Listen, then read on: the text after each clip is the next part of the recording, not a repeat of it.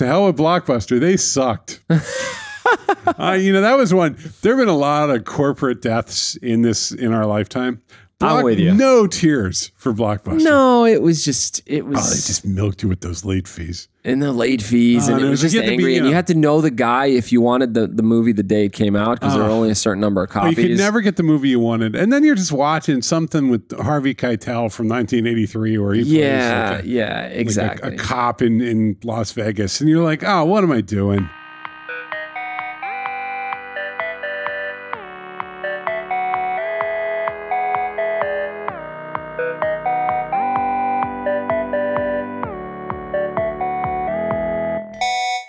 Rich, what do you do when you go home at night? I read poetry. I know you don't. I'm lying. You have like a 180-inch television. It's a big TV. I don't know why you're exaggerating. Literally, the minute you bought it, you're like, I need to get a bigger TV. This is garbage. I'm ready to throw in the garbage. You're a big TV person. You don't watch. I'm not saying that you watch a ton of TV. You're just a big TV person. It's a large room. I want to have a big TV in it. What's on your TV? Is it cable news? No. I watch Netflix, Paul. I know where you're taking me here. What a surprise that I would take us there. I mean, look, we all do. It's part of our life. And we have an early leader from Netflix on Skype to tell us how Netflix became Netflix. Are we talking CEO or what? I think we're talking CEO. Okay. Or what? Yeah. We're going to find out. And co-founder. Yeah, and co-founder. So let's rope him into this conversation. He's been quietly waiting. Patiently waiting. Marc Randolph, welcome to Track Changes. It's a pleasure to be here, guys. So tell us, what was your role? When were you there? Netflix, a little company, literally everyone has heard about at this point. Well, I was really there from the very, very beginning, even before it was Netflix, in fact. I mean, it all started, in a car brainstorming ideas. So I was there when Netflix might have been personalized shampoo or custom milled baseball bats. So you're in this car, you're driving along. We got to do something together. Who was in the car? So this was myself and my business partner at the time, Reed Hastings. Sure. Both of us were working together at a big geeky software company, which was being acquired. And we were being, as they euphemistically put it, made redundant. Or being fired, in other words. And both of us go, all right, what next? And I wanted to start another company. Reed was going to go off and get a higher degree in education, but wanted to keep his finger in. So we go, okay, let's come up with an idea together. Reed will be the angel investor, and I'll take off and start and run this new company. But of course, that begs the question, what? And that led to those months of carpooling from Santa Cruz, California, up over the Santa Cruz Mountains into Sunnyvale, and trying to figure out what is this next new venture going to be. Now, what had you been doing before that? What were you guys up to? So my background is I'm a direct marketing geek, a junk mail king. So my experience was all in how to mail things efficiently. The catalog companies that I had started, I was all about how do you do customer service well? How do you ship things to people? I had done magazine circulation, so I knew subscriptions. I was very metrics focused. And you can kind of see all these things are kind of bubbling in my mind when I'm watching the internet come along and kind of realizing, wow, this e-commerce thing is really perfect for what my background and skills are. Reed was coming from a position of, he had just founded a company called Pure Software. So he was the technologist. His background was a mathematician. So he shared this love of metrics with me.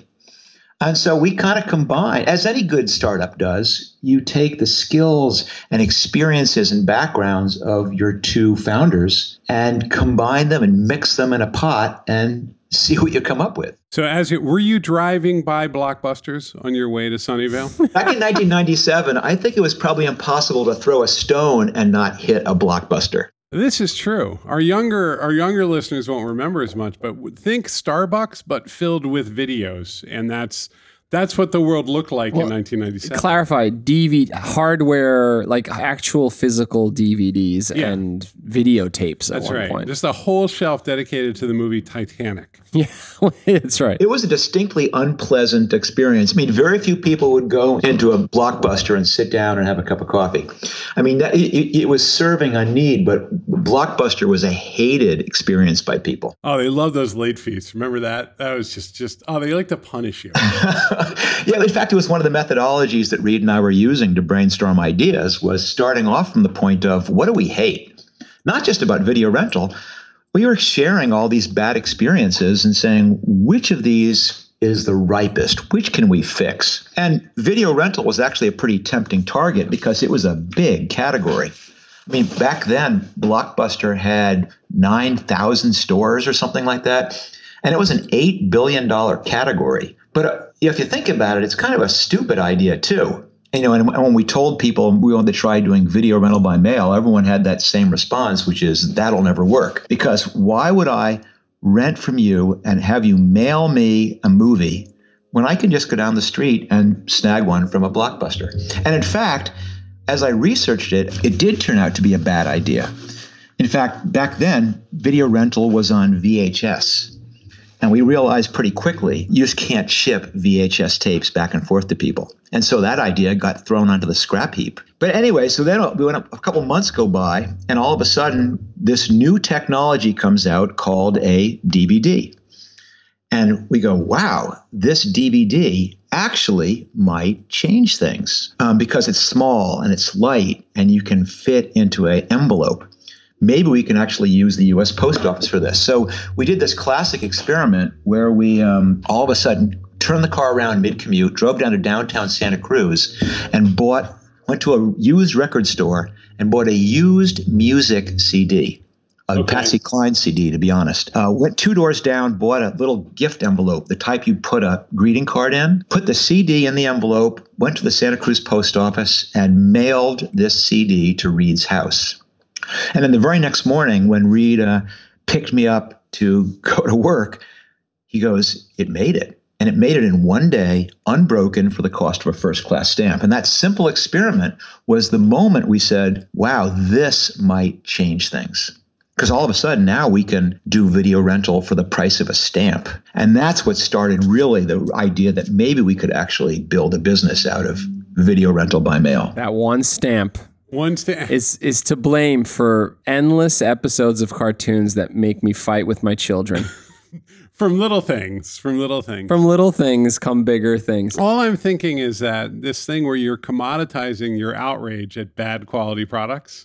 I'm looking at my we could be doing that. We are completely filled with outrage most of the time. And what do? Complain. We do podcasts. We do podcasts. All right. So Mark, jump ahead. That's a revelation. And then you guys had another revelation. Now, are you there for the transition as the idea of streaming content on the internet starts to take hold? Like that's another transformational moment. Absolutely. And in fact, it's a transformational moment that took 10 years to transform. So of course, from day one, we knew that people would be eventually downloading movies or streaming movies. I mean, once it was on a DVD, it was digital.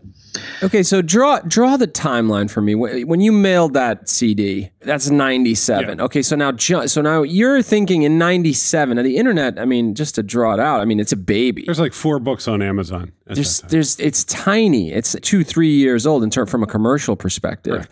And so you're thinking, okay, it's coming. Even at that point. Well, let's talk about, again, what's happening in 1997. In 1998, when we actually launched, Amazon was around. Amazon only sold books, if you can believe it. They were a bookstore. And even though everyone said it's just imminent before everyone is streaming movies, everyone is downloading movies, Reed and I knew that, yes, eventually that was absolutely going to be true. But the big disagreement was, when is eventually?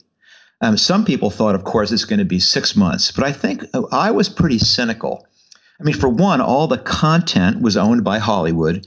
And after having seen how the music industry had been decimated by music downloading, they were completely panicked and paranoid about releasing any of their movies digitally.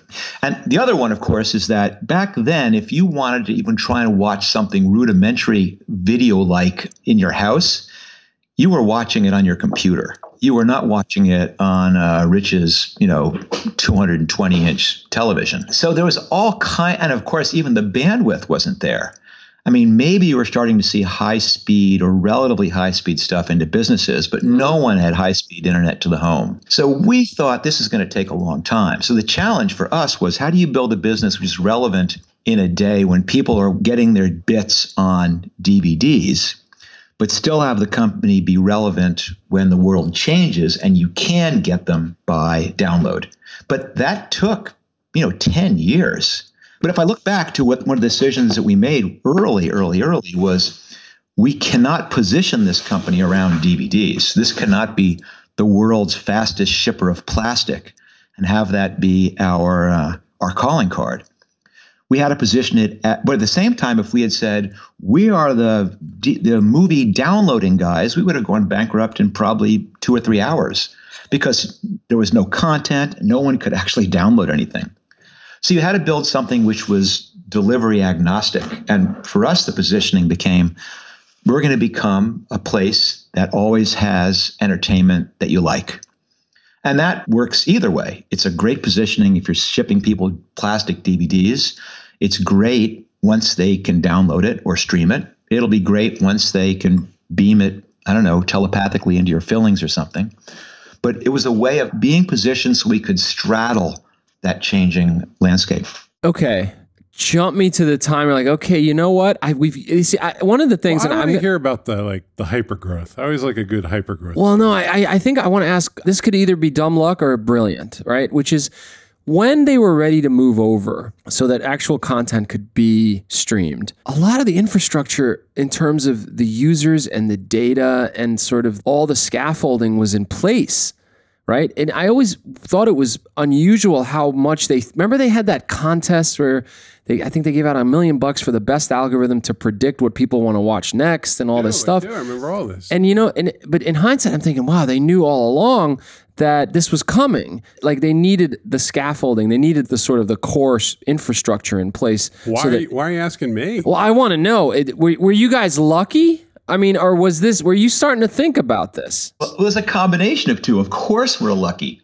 I mean, part of building a company is preparation and opportunity, but a huge amount of it is luck. For example, the fact that Reed and I went back and forth brainstorming video rental by mail and VHS didn't work. And then lo and behold, 45 days later, they released the DVD. If that hadn't happened, that idea would have been gone, and I'd be talking about custom dog food, but no one would care about that.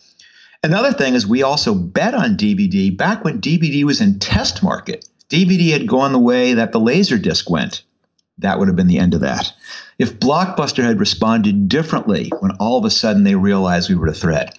So absolutely luck is in place. But the question about were we smart about the positioning? No, that was just a good, smart business decision, realizing you could not be all about DVD because you knew the world was going to change. Let me ask you this, Mark. And if you can answer this, I mean, it will change many people's lives. The history of business is littered with examples of businesses whose culture hardens and calcifies and is very oriented around a particular way of doing things. And then a massive pivot is necessary and they just can't do it. It's too hard to pull it out by its roots and pivot. And what happens is you get eaten alive, right? And that happened to Blockbuster. In fact, I remember Blockbuster Online came out like 4 years too late and it was buggy and they just couldn't become that, right?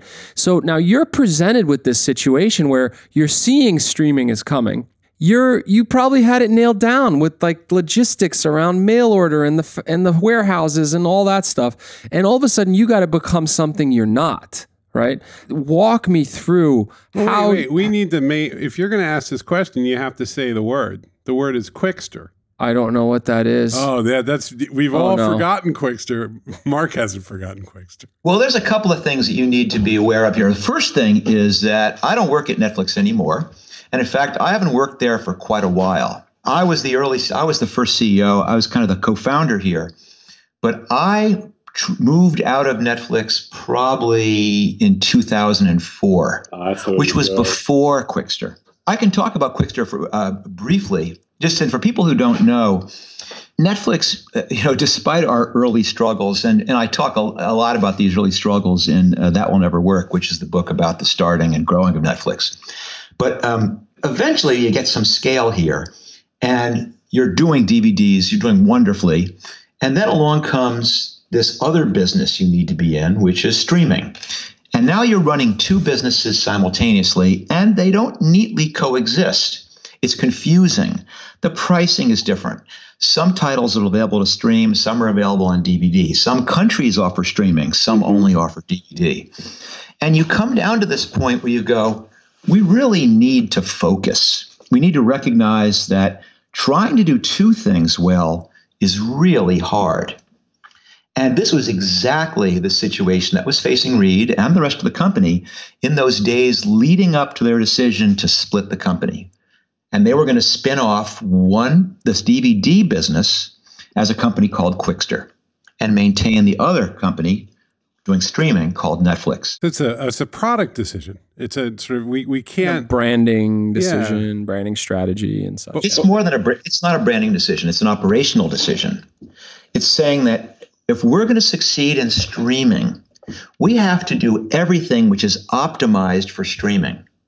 And if we have all these decisions to make, we can do this. We've got to remain some kind of reverse compatibility. Anything you do which is slowing yourself down and achieving your main goal is going to hurt you.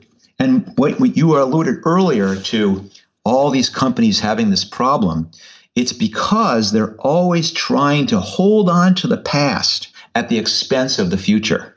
And your future customers don't give a crap about your past business. They don't care if you have multi-level distribution. They don't care if you have a super high-price salesperson who'll be pissed if you go direct. They just go, wow, there is someone who is doing this more efficiently, and they're going to leave and go to that person. And I'm so familiar with this because at the beginning, early on, probably in the first year, Netflix was starting to take off. This was 1998, 99, and we were crushing it. But the problem is we were crushing it because we were selling DVDs, not renting them. In fact, 99% of our revenue is coming from selling DVDs. And don't forget, this is a company that we had founded on the principle that we were going to be a rental company. Not only was it really bad that all the revenue was coming from sales, we knew that Amazon was about to enter sales, and that was going to sink us. And we faced the exact same problem the company faced many years later with Quickster, in that doing both at the same time was brutal. Some you could rent, some you could sell. The homepage was complicated, operation, shipping. And we made the decision early on that if we're going to succeed, we got to pick one thing and do it really well. And the tempting thing, of course, would say, let's do sales. That's paying 99% of our salaries. But we also knew that if we picked sales, eventually it would be a commodity business, and eventually the margins would get driven to zero, and eventually we'd be out of business. So we said it's probably better to risk everything and focus everything we have on making this stupid rental business work, and then try and preserve against all odds the sales business. And had the courage to walk away entirely from 99% of our revenue in a single day in order to really commit ourselves to making rental work.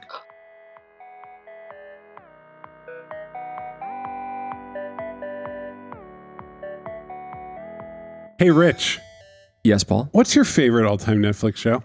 The Queen. The Queen is good. Queen's I like good. The Queen. It's not bad. I never That's got all the not way through it, but definitely like the parts I watched. God, it's hard. It's all jumbled up in there. Well, it's honestly, it's literally like who's going to be able to get the jewelry across the hall in a timely manner, as opposed to like D-Day. It's just. But anyway, The Queen's really good. Quick pitch docuseries Last Chance U is very good. Yes, good. Very good. Okay, what's the thing you hate the most on Netflix? Yeah. Oh, you know what it is for me? Dino trucks. We are a product studio, Paul. That's right. This is about product and about product. I mean, the thing that Netflix is on the digital side is a platform where you can search, explore, and have recommendations about videos that you might want to watch. And we can build that for you. Yep. We are a product studio here in New York City. We have designers, engineers, product leads. Yeah. Crazy client list. Just go check us out at postlight.com. Very cool stuff. Hello at postlight.com if you need us. All right, let's get back to the show.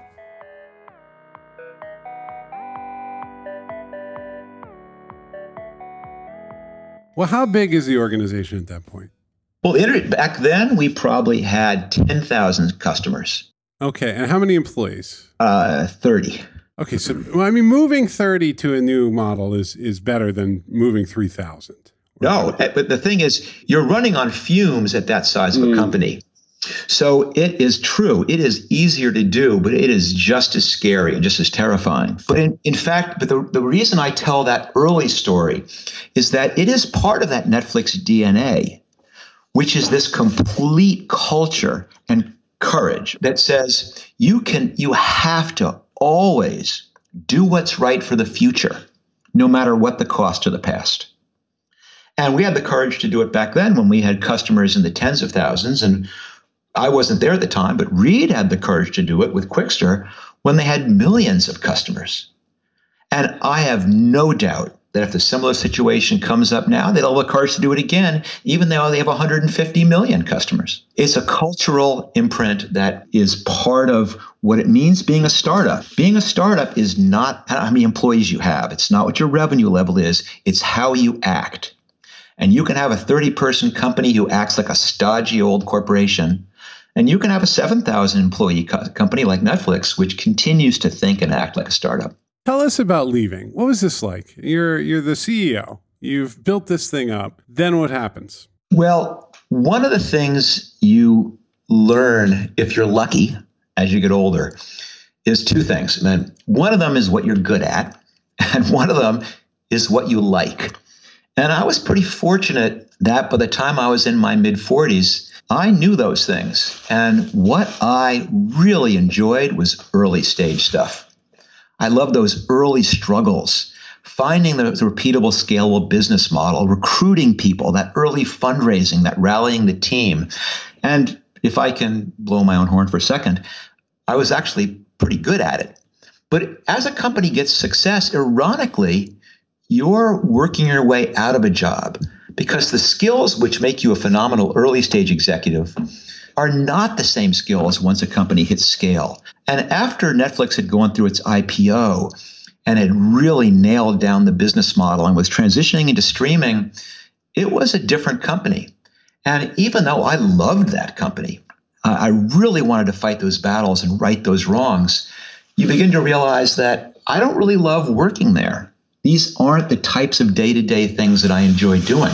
And began realizing that I have choices and began a period of working myself slowly but methodically out of a job.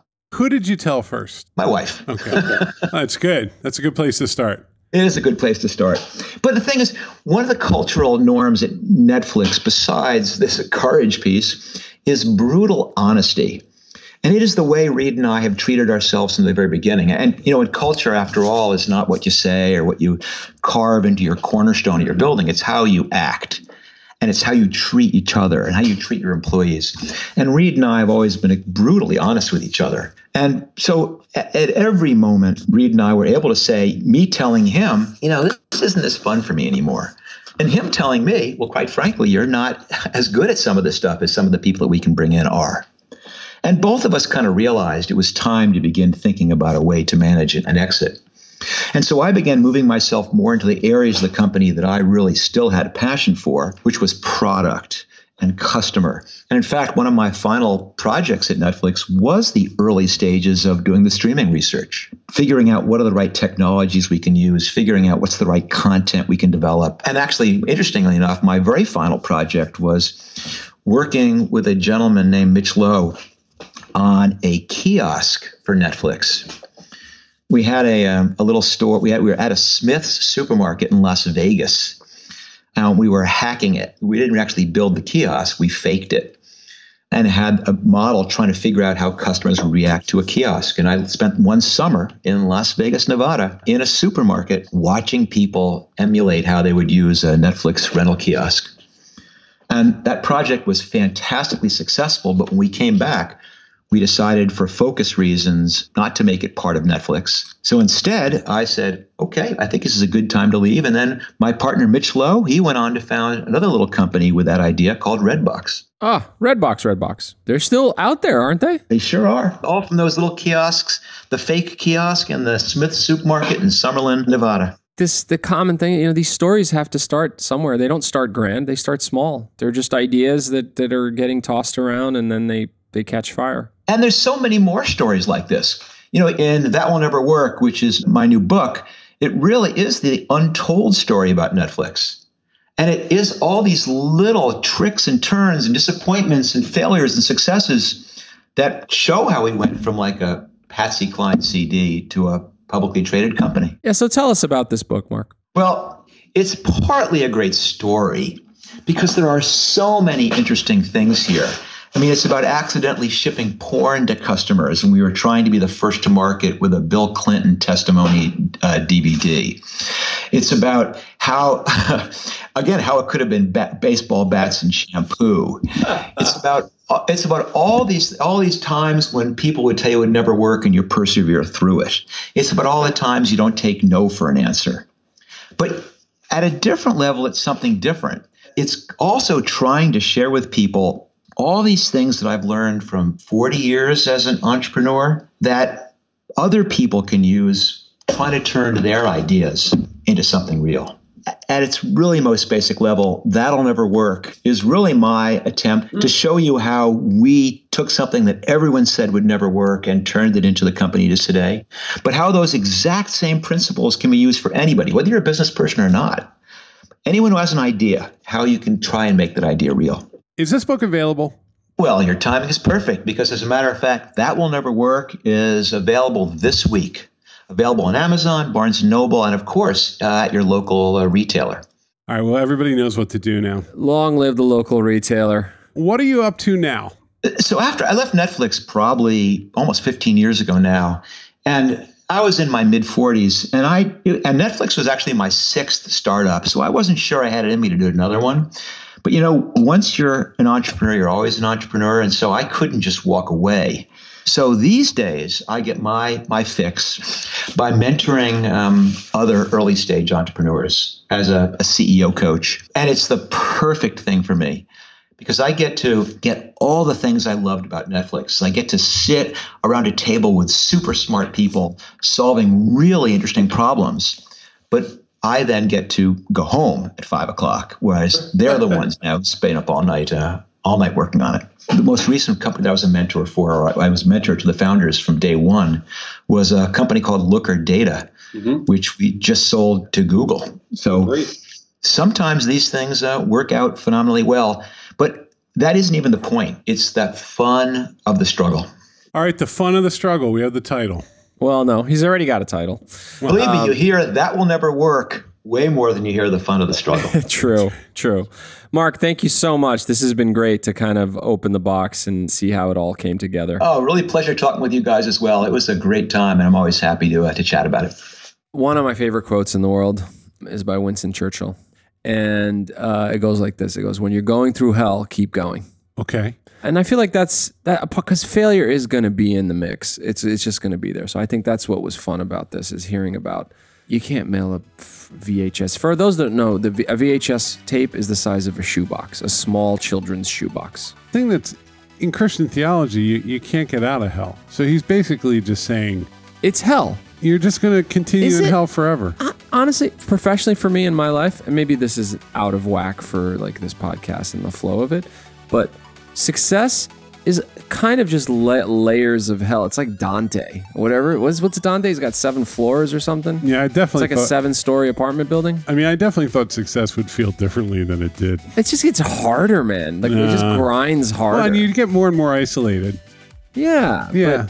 Anyway, people should really be out there feeling for us. That's what this is about. The two co-founders of Postlight with the successful agency.